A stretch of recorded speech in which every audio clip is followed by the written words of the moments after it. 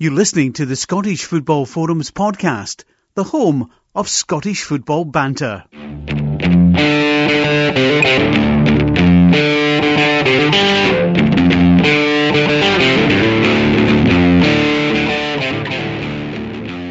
Marshall has saved!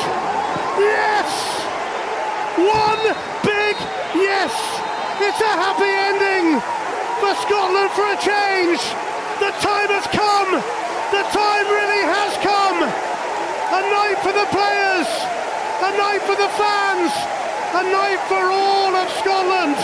Serbia are complaining here, but Scotland can still rise now and be a nation again!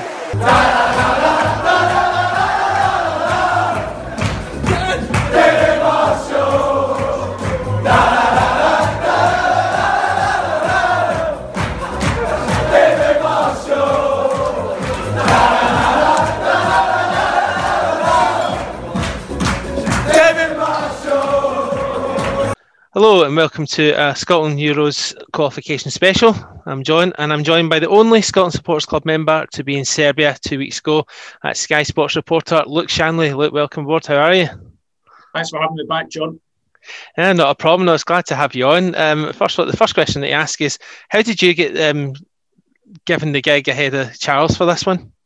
Well, Charles used to do the Scotland games and I've been doing them recently, and it was one of them that I've done the whole campaign. So I think, being superstitious, it was a case I've got to do it, a case of making sure that, I follow it through. I think as well, obviously I live myself, so I think it's easier when it comes to, isolating and not, being an issue to anyone else. So Charles is a proud father, so he's got other responsibilities, shall we say. So it was get the bachelor to go and do it, He'll not bother anyone.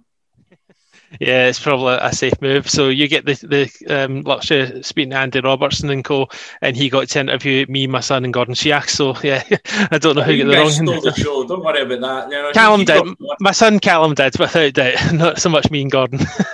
I mean, that must have been amazing being able to be picked to go to that game, because there was even a doubt that you might have even been able to go at all, because obviously Ian Crocker's commentating for the studio and you've got quarantine restrictions, but it must be worth it. It is worth it now, there's no doubt. Sitting here, nearly at the end of my quarantine and self-isolation is absolutely 100% worth it. And there's been some tough days, but you just stick on the Sky Plus and watch it again and realise why it was worth it, But yeah, I mean, and we're talking about this, and given that, there weren't many there, it was a case Sky did have to go through a lot of processes in health and safety, and there was a lot of issues in which we had to make sure that everything was right. It's easy to say, he was over there and whatnot, and, Sky have just sent him over. But trust me, we had to go through a lot of different health and safety procedures. We had to check a lot of things, and I think it all started when that Kenny McLean penalty went in. By the time I'd got back to the truck at Hampden, my producer was based in London, producing from London, and I got on the phone to him and says, right, we need to be in Serbia. And at the time, with all the, we had found out in our ear when the penalties were going on that it was going to be Serbia, not Norway. We were all sort of gearing up for Norway, Yeah. But it was Serbia, and I said, we need to be there. And his quote was, if we can get you there, we will get you there. And to be fair, as I said, there was a lot of times where it might not have happened. My initial plan was I had to fly to London City on Sunday after doing Motherwell Celtic, and then get a car to London Luton to get a flight out first thing in the morning. And obviously that had its own issues. But the London Luton flight to Belgrade got cancelled. So it was a case of, right, how do we get there now? And it meant going through another country, which we had to make sure we went through another set of health and safety procedures. But of course, it started to get late in the day. So it's a case of, we might not be going here. And it was a bit of a worry. So, and I just keep thinking, what would that have been like if we were not able to be in the stadium? What sort of reaction would you have got? How would the production have totally changed? And it would have been nowhere near. It would have been about 10% as good as it was. So, it was just a case of we had to go through a lot of challenges. and we got there. And that included me, my bag going missing for 3 days and turning up an hour before I left to go to the stadium. So, you know, it was a shopping trip as well, and within that trip to Belgrade. So I had it all, really. Yeah, I read that on your piece in the Sky Sports website, which we'll put a link to for everyone else to see. So yeah, that must have been a fairly chaotic build-up, and it probably summed up what the night was going to be like as well. Yeah, I just thought this trip's doomed because, you know, I've been lucky enough to go on a few Scotland trips now with Sky, and it's never happened. Occasionally it's happened to my cameraman, and luckily it's never been the equipment, it's just been his clothes. But you're like, right, what do I do now? And I was with a different cameraman this time who is used to doing Formula One, and he goes all around the world, and he's like, this is just second nature, this happens all the time sort of thing, you know. But whatever happened, it didn't get on the connection to Belgrade. So yeah, that's left me with at least 2 weeks isolation to fill out an insurance claim and put in a few complaints, let's just say. But yeah, it's that, you know, you go there and it's like, right, I've not got a bag, I've not got any toiletries. Luckily I take a separate suit bag, so I've got, you know, I have got some necessities that I pile in there. I'm like, oh my God, well, what do I do? And then it's that panic. And then to be fair, the last thing you want to be doing is going to a shopping centre during a pandemic. And to be fair, I mean, it was quite busy, but it was all masks and hand sanitizers and everything was good in that respect. But still, you don't want to be, you know, you have to be risk averse. So yeah, that was awful, you know, having to go and shopping. But it just added to the story, I guess. You know, it just added to the story. Yeah, without a doubt. I mean, that's something that you can certainly put in your Tartan Army tales. But I suppose if I was anything that's missing from this trip was that you didn't get your usual bumping into the Tartan Army out there because obviously no one was allowed to travel, etc. You know, how weird was that? Yeah, really difficult. You actually realise how much it means when it's like, right, on match day, usually you're up early, you're going around all the town squares, the pubs, wherever the fans are congregating, usually go and see where a couple of the Tartan Army groups are going to maybe hand over charity checks, because I always feel that that's important to push on the telly, which I like doing. And we did that in Cyprus and in Kazakhstan. But there was nobody. So there was nothing we could, you know, there was very little that we could do apart from me standing at the, you know, in the hotel bar, basically without a drink in hand, outside, basically talking up the game. So there's only so much you can do.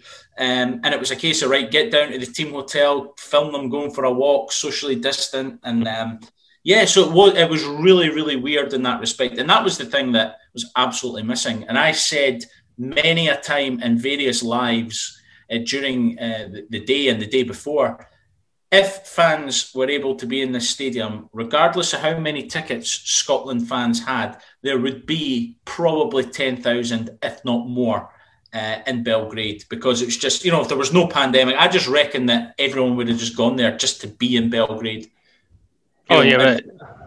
What do you think? Do you think that's about a right estimate? Because that's what I felt. I just think everyone would try and be there. Aye, without a doubt. I know when I was I interviewed Rory Hamilton, he says that he would have loved that whole trip, Serbia, Israel and Slovakia. Obviously Slovakia was first at the two.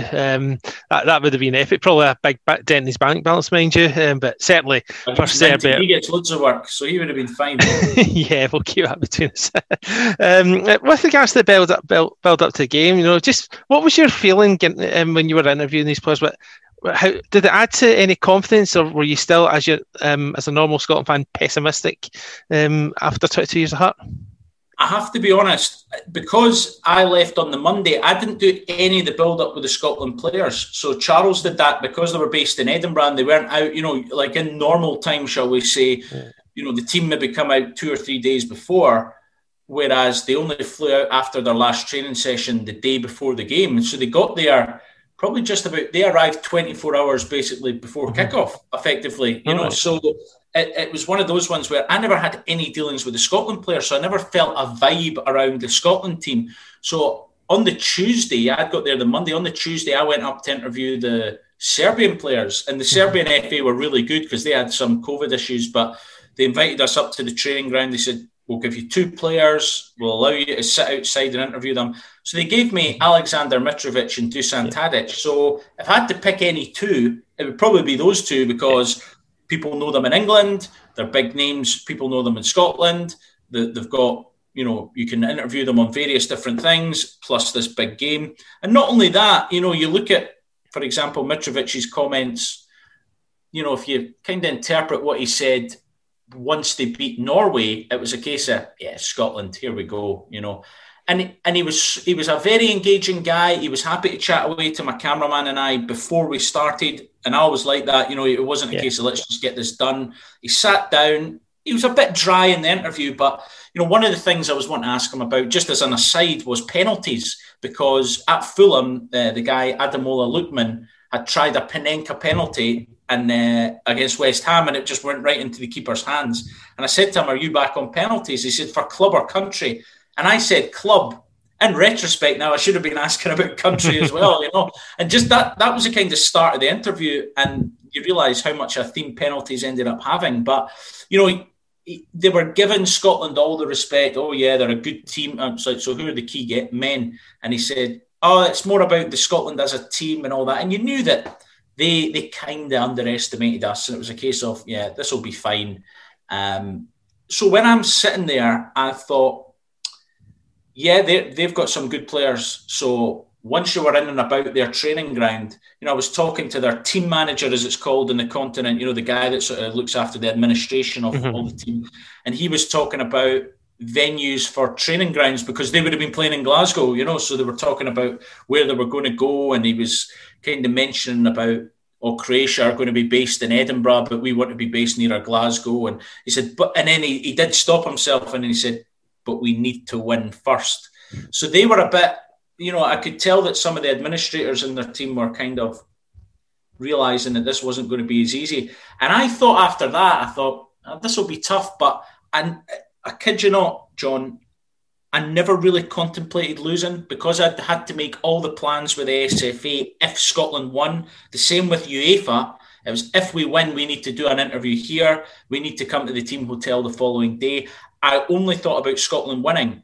But when I got to the stadium on the day of the game, it was a case of, we could actually lose this. What happens if we lose? Because I never made any plans for us losing, because I just didn't see the point, because ultimately it would have been pretty basic, the stuff we would have been doing. It would have been tough to get any sort of reaction. So I only made plans for us winning. Now, that's not to say I thought we would win, and that's not to say I was confident. Just my mindset was, what do we do when we win? So I don't know. I'm glad it worked out that way, put it like that. Yeah, definitely. I mean, planning ahead's always a good thing. I mean, my personal thoughts were, I just kept, anytime I thought I was optimistic, I put my feet back down the ground. I just kept reminding myself of the hurt we've had over the 22 years. So, when you're watching the game, you're obviously in a professional capacity, but you're obviously wanting Scotland to win. Just what was the feeling like when you're watching that game? When Ryan Christie scores, you must have been bursting to jump up and down. Then when Jovic equalised in the last minute, you must have been absolutely pig sick, head and hands at that point, if you could.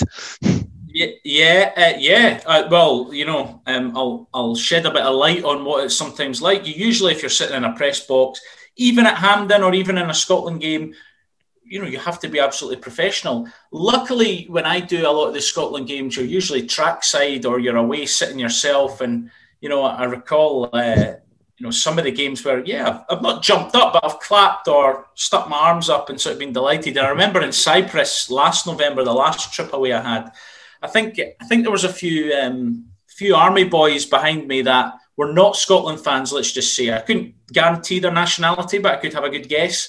And when Cyprus scored, they were giving it absolute big licks. And I've got no problem with that, because between the other British nations, we all have banter with each other about, our team's losing. So if you give it out, you've got to take it. Absolutely fine.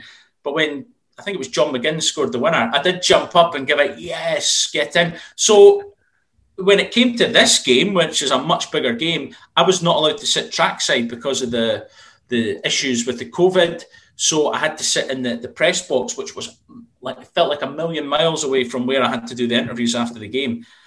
And just during the game, there was only 4 other Scottish journalists, 3 from the papers and 1 from the BBC. And I turned around to the paper guys going, we'll never get a better chance. You just felt confident the way we were playing. Yeah. But then at half time, you're going, we've been fine here, light up the cigars. This has been okay. And you just think, right, when are Scotland actually going to kick in and the usual hurt now going to happen? But when we scored, I thought, do I jump up here? Because it's full of Serbians, all socially distant. And there was a kind of hospitality box behind me with Serbians who had annoyed me at half time by opening the window, nearly hitting me in the head and smoking. And I'm not a smoker, so I couldn't, the smoke was really doing me in at that point. So I just thought, right.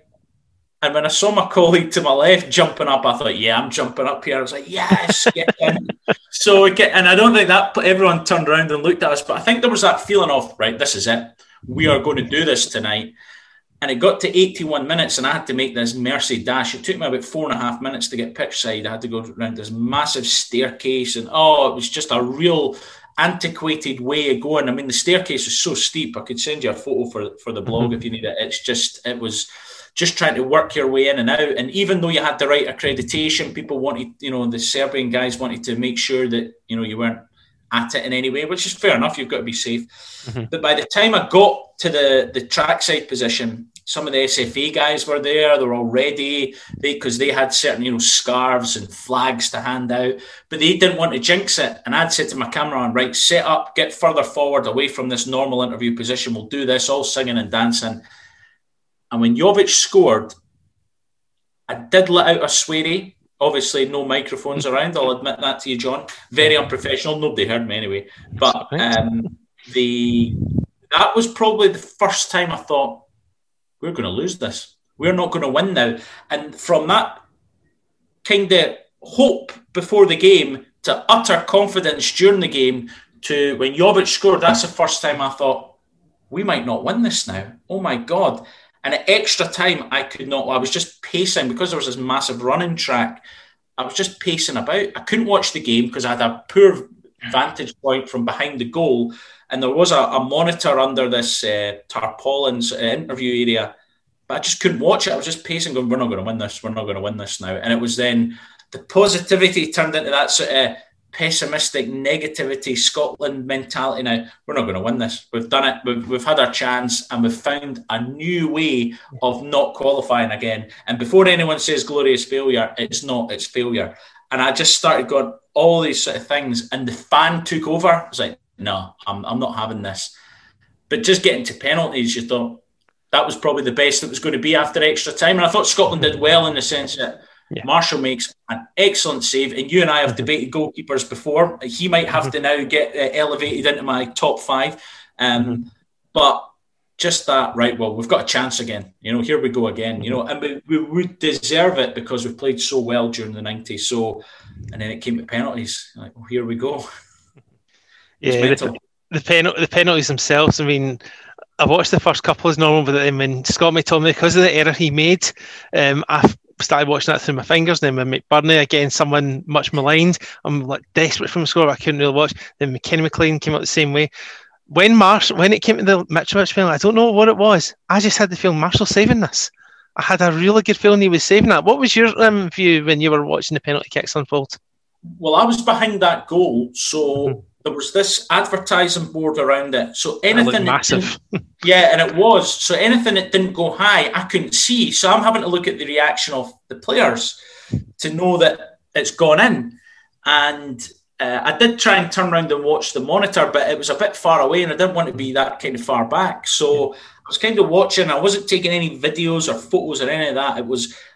I hadn't really taken any notes, and I always take notes during a game, but I hadn't taken any during extra time. So I'd sort of written my notes out for penalties.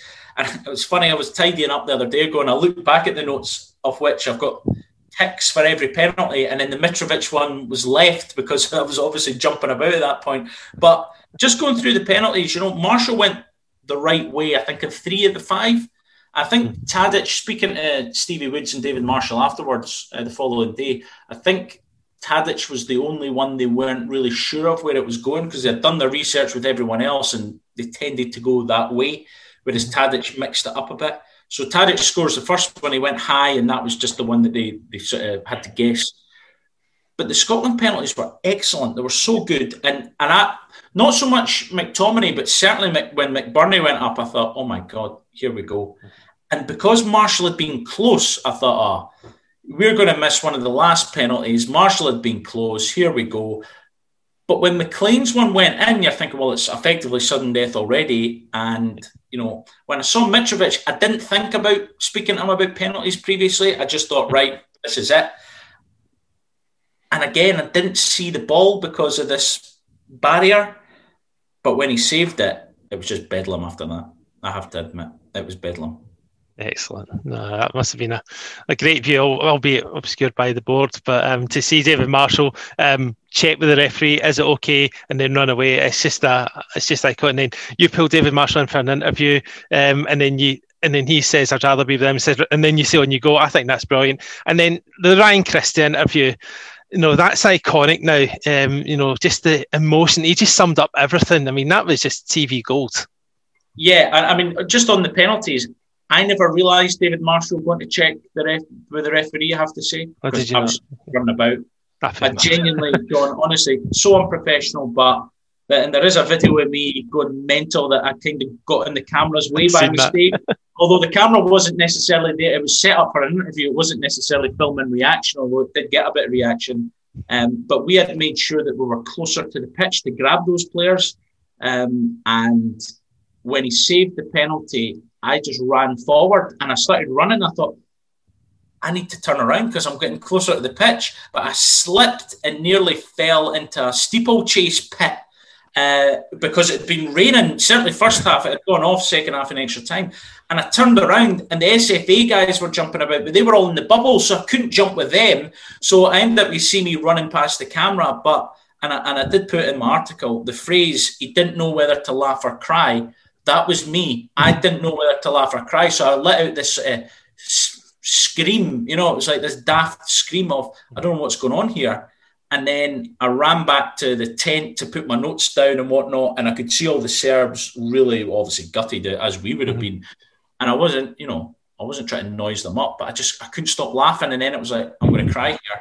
And the emotion welled up and it's like, oh, right, we need to get an interview quick. And then you're trying to shout and you can't go too close. And you're saying, like, just get me somebody. And they're like, who? I said, anyone. And I went, no, David Marshall, get me Marshall. Now, the thing is, and again, without getting too technical, but I will probably get technical here. When you go to an away game, UEFA provide you with an interview camera. But that camera only comes up and is switched on 5 minutes after the final whistle because they need to feed in some replays and some shots to all the broadcasters who are rights holders, including Sky. So that camera is only available then. And that was part of the planning. I thought, if Scotland win, we need reaction right away. So I had my Sky Sports News camera there. And nowadays, you don't need a satellite truck or whatnot. There's a kind of box with 4G SIM cards in it that you can broadcast live. And that's what we're doing for all the build-up in the hotel and around the city.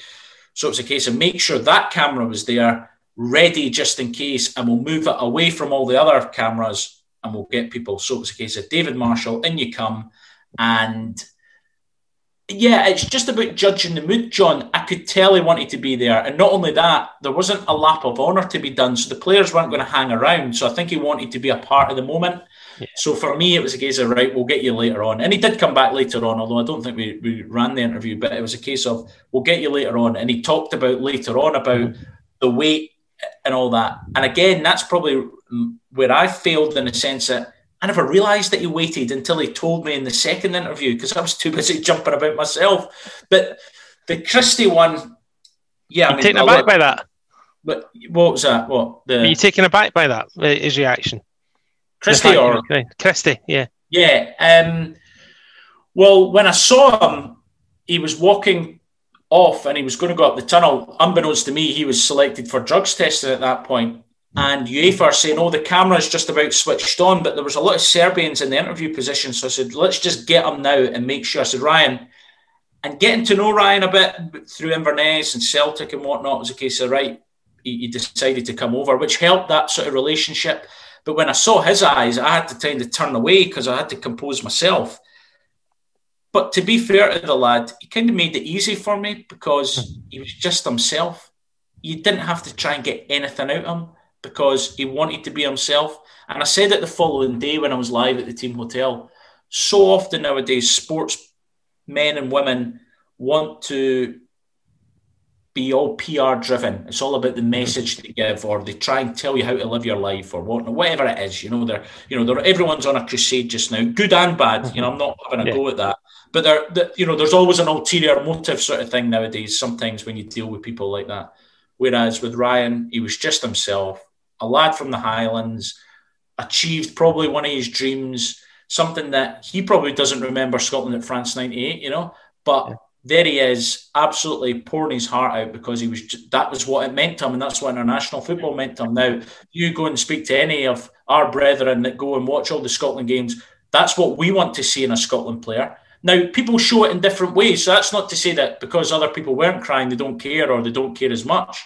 I think, people are all different, but I just thought he just summed up what it was all about, and he certainly summed it up for me because that's how I felt. So, it was great.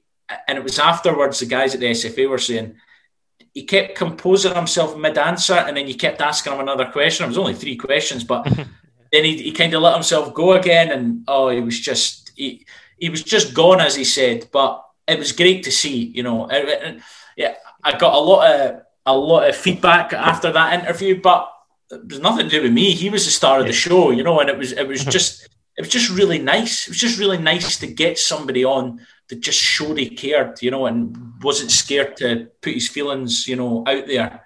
He's had a lot of pelters for it since, because Scott Brown told us that at the press conference that we did with Celtic the other day ago. He was having a laugh about it. But, fair play to him. It was great. It was really nice. And then you kind of compare that to Lyndon Dykes, who were in the interview position later on, and he just had this big Cheshire cat smile that you couldn't take off his face. It was like he was about to laugh because I don't think he could have believed what he's achieved, certainly after only 6 caps or something, And that's why I said to him right at the start, this international football for Scotland's easy, isn't it? And he kind of laughed. He said, I don't know about that, but ultimately he's timed his run well, put it like that. Yeah, definitely. And the thing is, what these interviews showed, despite some perception, these guys really cared. I mean, you summed up when you're talking about Chris there. You could tell what it meant to the guys. You saw in the changing room after the dance at Meakin Boogie, the team hotel when they're doing the Marshall Conga. This really, you get the impression this really means something to these group of players, and it's not just about ticking boxes for international football. Yeah, because you look at a lot of the players play with different teams. Every two years you'll have, if it's European teammates, then they'll be at a Euros or a World Cup more often than not. And they sit there, probably have to go away on holiday or sit and watch it. And that's just become a habit. A major tournament's just us watching it in the summer. Whereas it used to be us being there. So you've got a generation of players. If you're under, 28, 30. Do you really have a vivid memory of Scotland at a tournament? Probably not. And I said to David Marshall, I said, David, take this the right way. This is in the second interview that we did. Take this the right way, David, but you're probably one of the few members of the team that played. I know Craig Gordon's there as well, but that actually remember France '98. And he said, yeah, I remember it. And he said, that's the thing. He said, deep down, I knew this was probably my last chance to get to a tournament. And boy, he delivered, that's saving the extra time. But for the rest of them now, hopefully this is the start of something. I think World Cups will always be tough for us because of the limited amount of teams that get in now. Whereas the Euros, for me, we should be getting to every two and every 3 now, just with the amount of teams that get in and the other ways of getting in, we should be making that a regular thing to get to the Euros. And I don't think that's pushing it. I think that's fair. With 24 team Euros, I think the World Cup's going to 48 teams in a few years. I don't know how many Europeans get in. That's another thing, but we'll worry about that in 2026. It's all about 2020 now. So whilst I know Sky don't have rights to show the live games, no doubt Sky Sports News will have people down there. From your point of view, how much do you want to make that have a mixture of business and pleasure, that you can do the interviews and then go in the ground with your Tartan Army, with your Scotland shirt on, your kilt on, or whatever it is, and go to the games at Wembley and in Hampden? Yeah, I don't know what the plans are yet, because Sky will go bigger in it, and they'll probably go bigger the fact that there's a lot of games in Britain and a lot of the big games. Certainly in London, you've got the England against Scotland, and then you've got the 2 semi-finals, the final. So you'll have the other England games, but there's 2 games in Glasgow. So when we forget that there's 2 Scotland games in Glasgow, but you're also going to have Czech Republic, Croatia, which could have an impact on who qualifies as well. So, there will be a lot to cover. And this is where you go, do I want to just fire my holidays in and go to the games? Because, it's like, right, or do I, like you say, business and pleasure, because you'll get in and you'll get to see a different side of it. And let's be honest, might never get another chance to work at a major tournament. We don't know, because of venues. Am I going to get sent to Qatar? Probably not. Germany in 2024, don't know. I might be too old to be on the telly, then too fat in the face, so that's the thing, so it's a case they might not use it. So you're thinking, this is probably a good chance. And I live in Glasgow now, and I've lived in Glasgow, 7.5 years. So, it's relatively easy to get there, to Hampden, and it's, it's on your doorstep.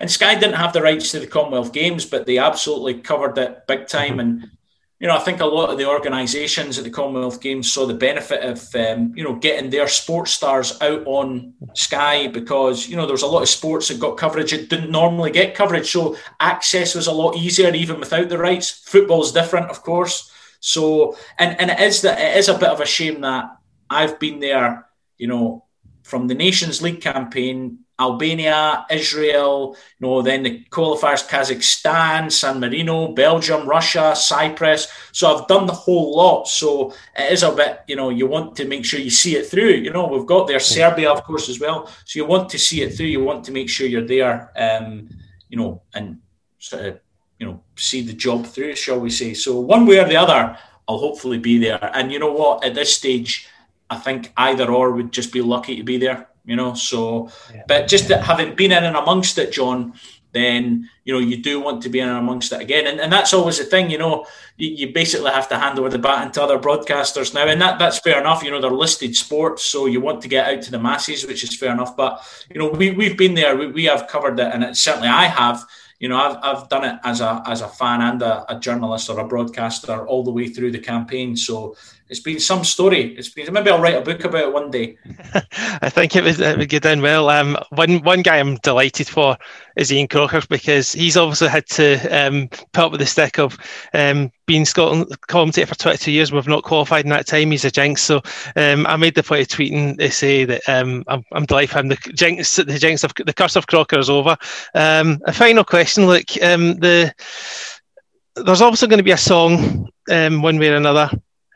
If you were to pick an artist to write the Scotland Year 2020 song, who would it be and why? Oh, well, that's a good question. I don't know, it can't be Delamitri this time, because, we're already at home, so we can't come home too soon. So I don't know. And because it's been that long since we've needed to do one, it's kind of tastes and trends have moved on. Do we want some sort of quirky one, or do we want a kind of serious type one? I honestly don't know, and it is a good question, but we need to get Croxy's commentary on it one way or the other in the background, a bit like one big yes. That's it, something like that, and we'll need to get Crocs involved. And as you said, just to jump back there, I did text him after the game saying, I'm really delighted for you and Davey, because you guys have done the distance. I think the only time that we came close previously, if you take away the Netherlands playoff, the 2007 campaign where Crocs was with another broadcaster now defunct. So it was Bill Leslie that got all the glamour then, although Ian says he did all the games for the world feed, so he was still involved in some form. But, way back, I said to him, do you remember the first game that you did? And he remembers it was at Tynecastle, Estonia. I think it was Jim Leighton's last game. And he was with Alan Brazil was the co-commentator back then, and Davey was doing my job, doing the track side. So, back then, but it has been a long journey, and it's been kind of watching Scotland draw, lose or draw, So, I was really pleased for him. And he phoned me where I was in, let's just say that the minibar was getting raided when he phoned me, because we couldn't go anywhere. Everyone was shut in Belgrade, and rightly so, because there's the pandemic. So the minibar was getting kind of reviewed, and he gave me a call, and he was so delighted, And I really get annoyed when people think because he's English, he was brought up in England, he doesn't care. Absolute nonsense. He was giving it we've done it. And I said, what do you mean we? I said, you were born in Dorset, you know? And he said, no, it's we. And he now lives in Scotland, you know? And it's like, no, very much we. He said, it's the end of one journey, you know, so the beginning of another for him, that he's finally been able to do it. He wrote a book a couple of years ago, and he said, as a neutral, he would love to see Hibs winning the Scottish Cup, because, you know, it was always that, you know, he commentated on so many finals that they were in. And he always wanted to see Scotland qualify. So he's done both, you know, now. So I said, you're going to need to write a new chapter of your book, you know. What do you want to see now, you know? So these sort of things you never thought you would see, he's now witnessed and been able to commentate on. And probably the same for me as a reporter. So, you know, that's been really good. But to get back to your question, sorry, strayed back there. It's all right. I don't know. I mean, we've got a lot of good songwriters just now. But again, I think it depends. Do we want to go down that quirky, sort of daft thing, or do we want to kind of go a bit highbrow and serious and, you know, have a ballad? I don't know. So I'll maybe defer to people better qualified to answer that one, John. Sorry for trying to get out of that. Oh, that's okay. I thought you were going to suggest that Crocker could do the song. That would be an exclusive. Well, I will give you a wee exclusive. Well, not like me for saying. Ian Crocker is a massive fan of musicals. Les Mis and all that. He loves that. Les Mis, sorry. He absolutely loves all these musicals. So you never know. Hidden things you don't expect. You know, he goes to theatre quite a bit, obviously not just now. So, you know, maybe Crocs is the man. Maybe he can do it, you know, under a pen name, maybe, you know. I never know, he might have a hidden talent there somewhere. But listen, thanks so much for your time, Luke. No, that was great. We're also very, very jealous of you being out there. And let's hopefully you get we can all be at Hampden and Wembley, and I'll see you at Wembley for a pint. See you there, John. Cheers. Take care.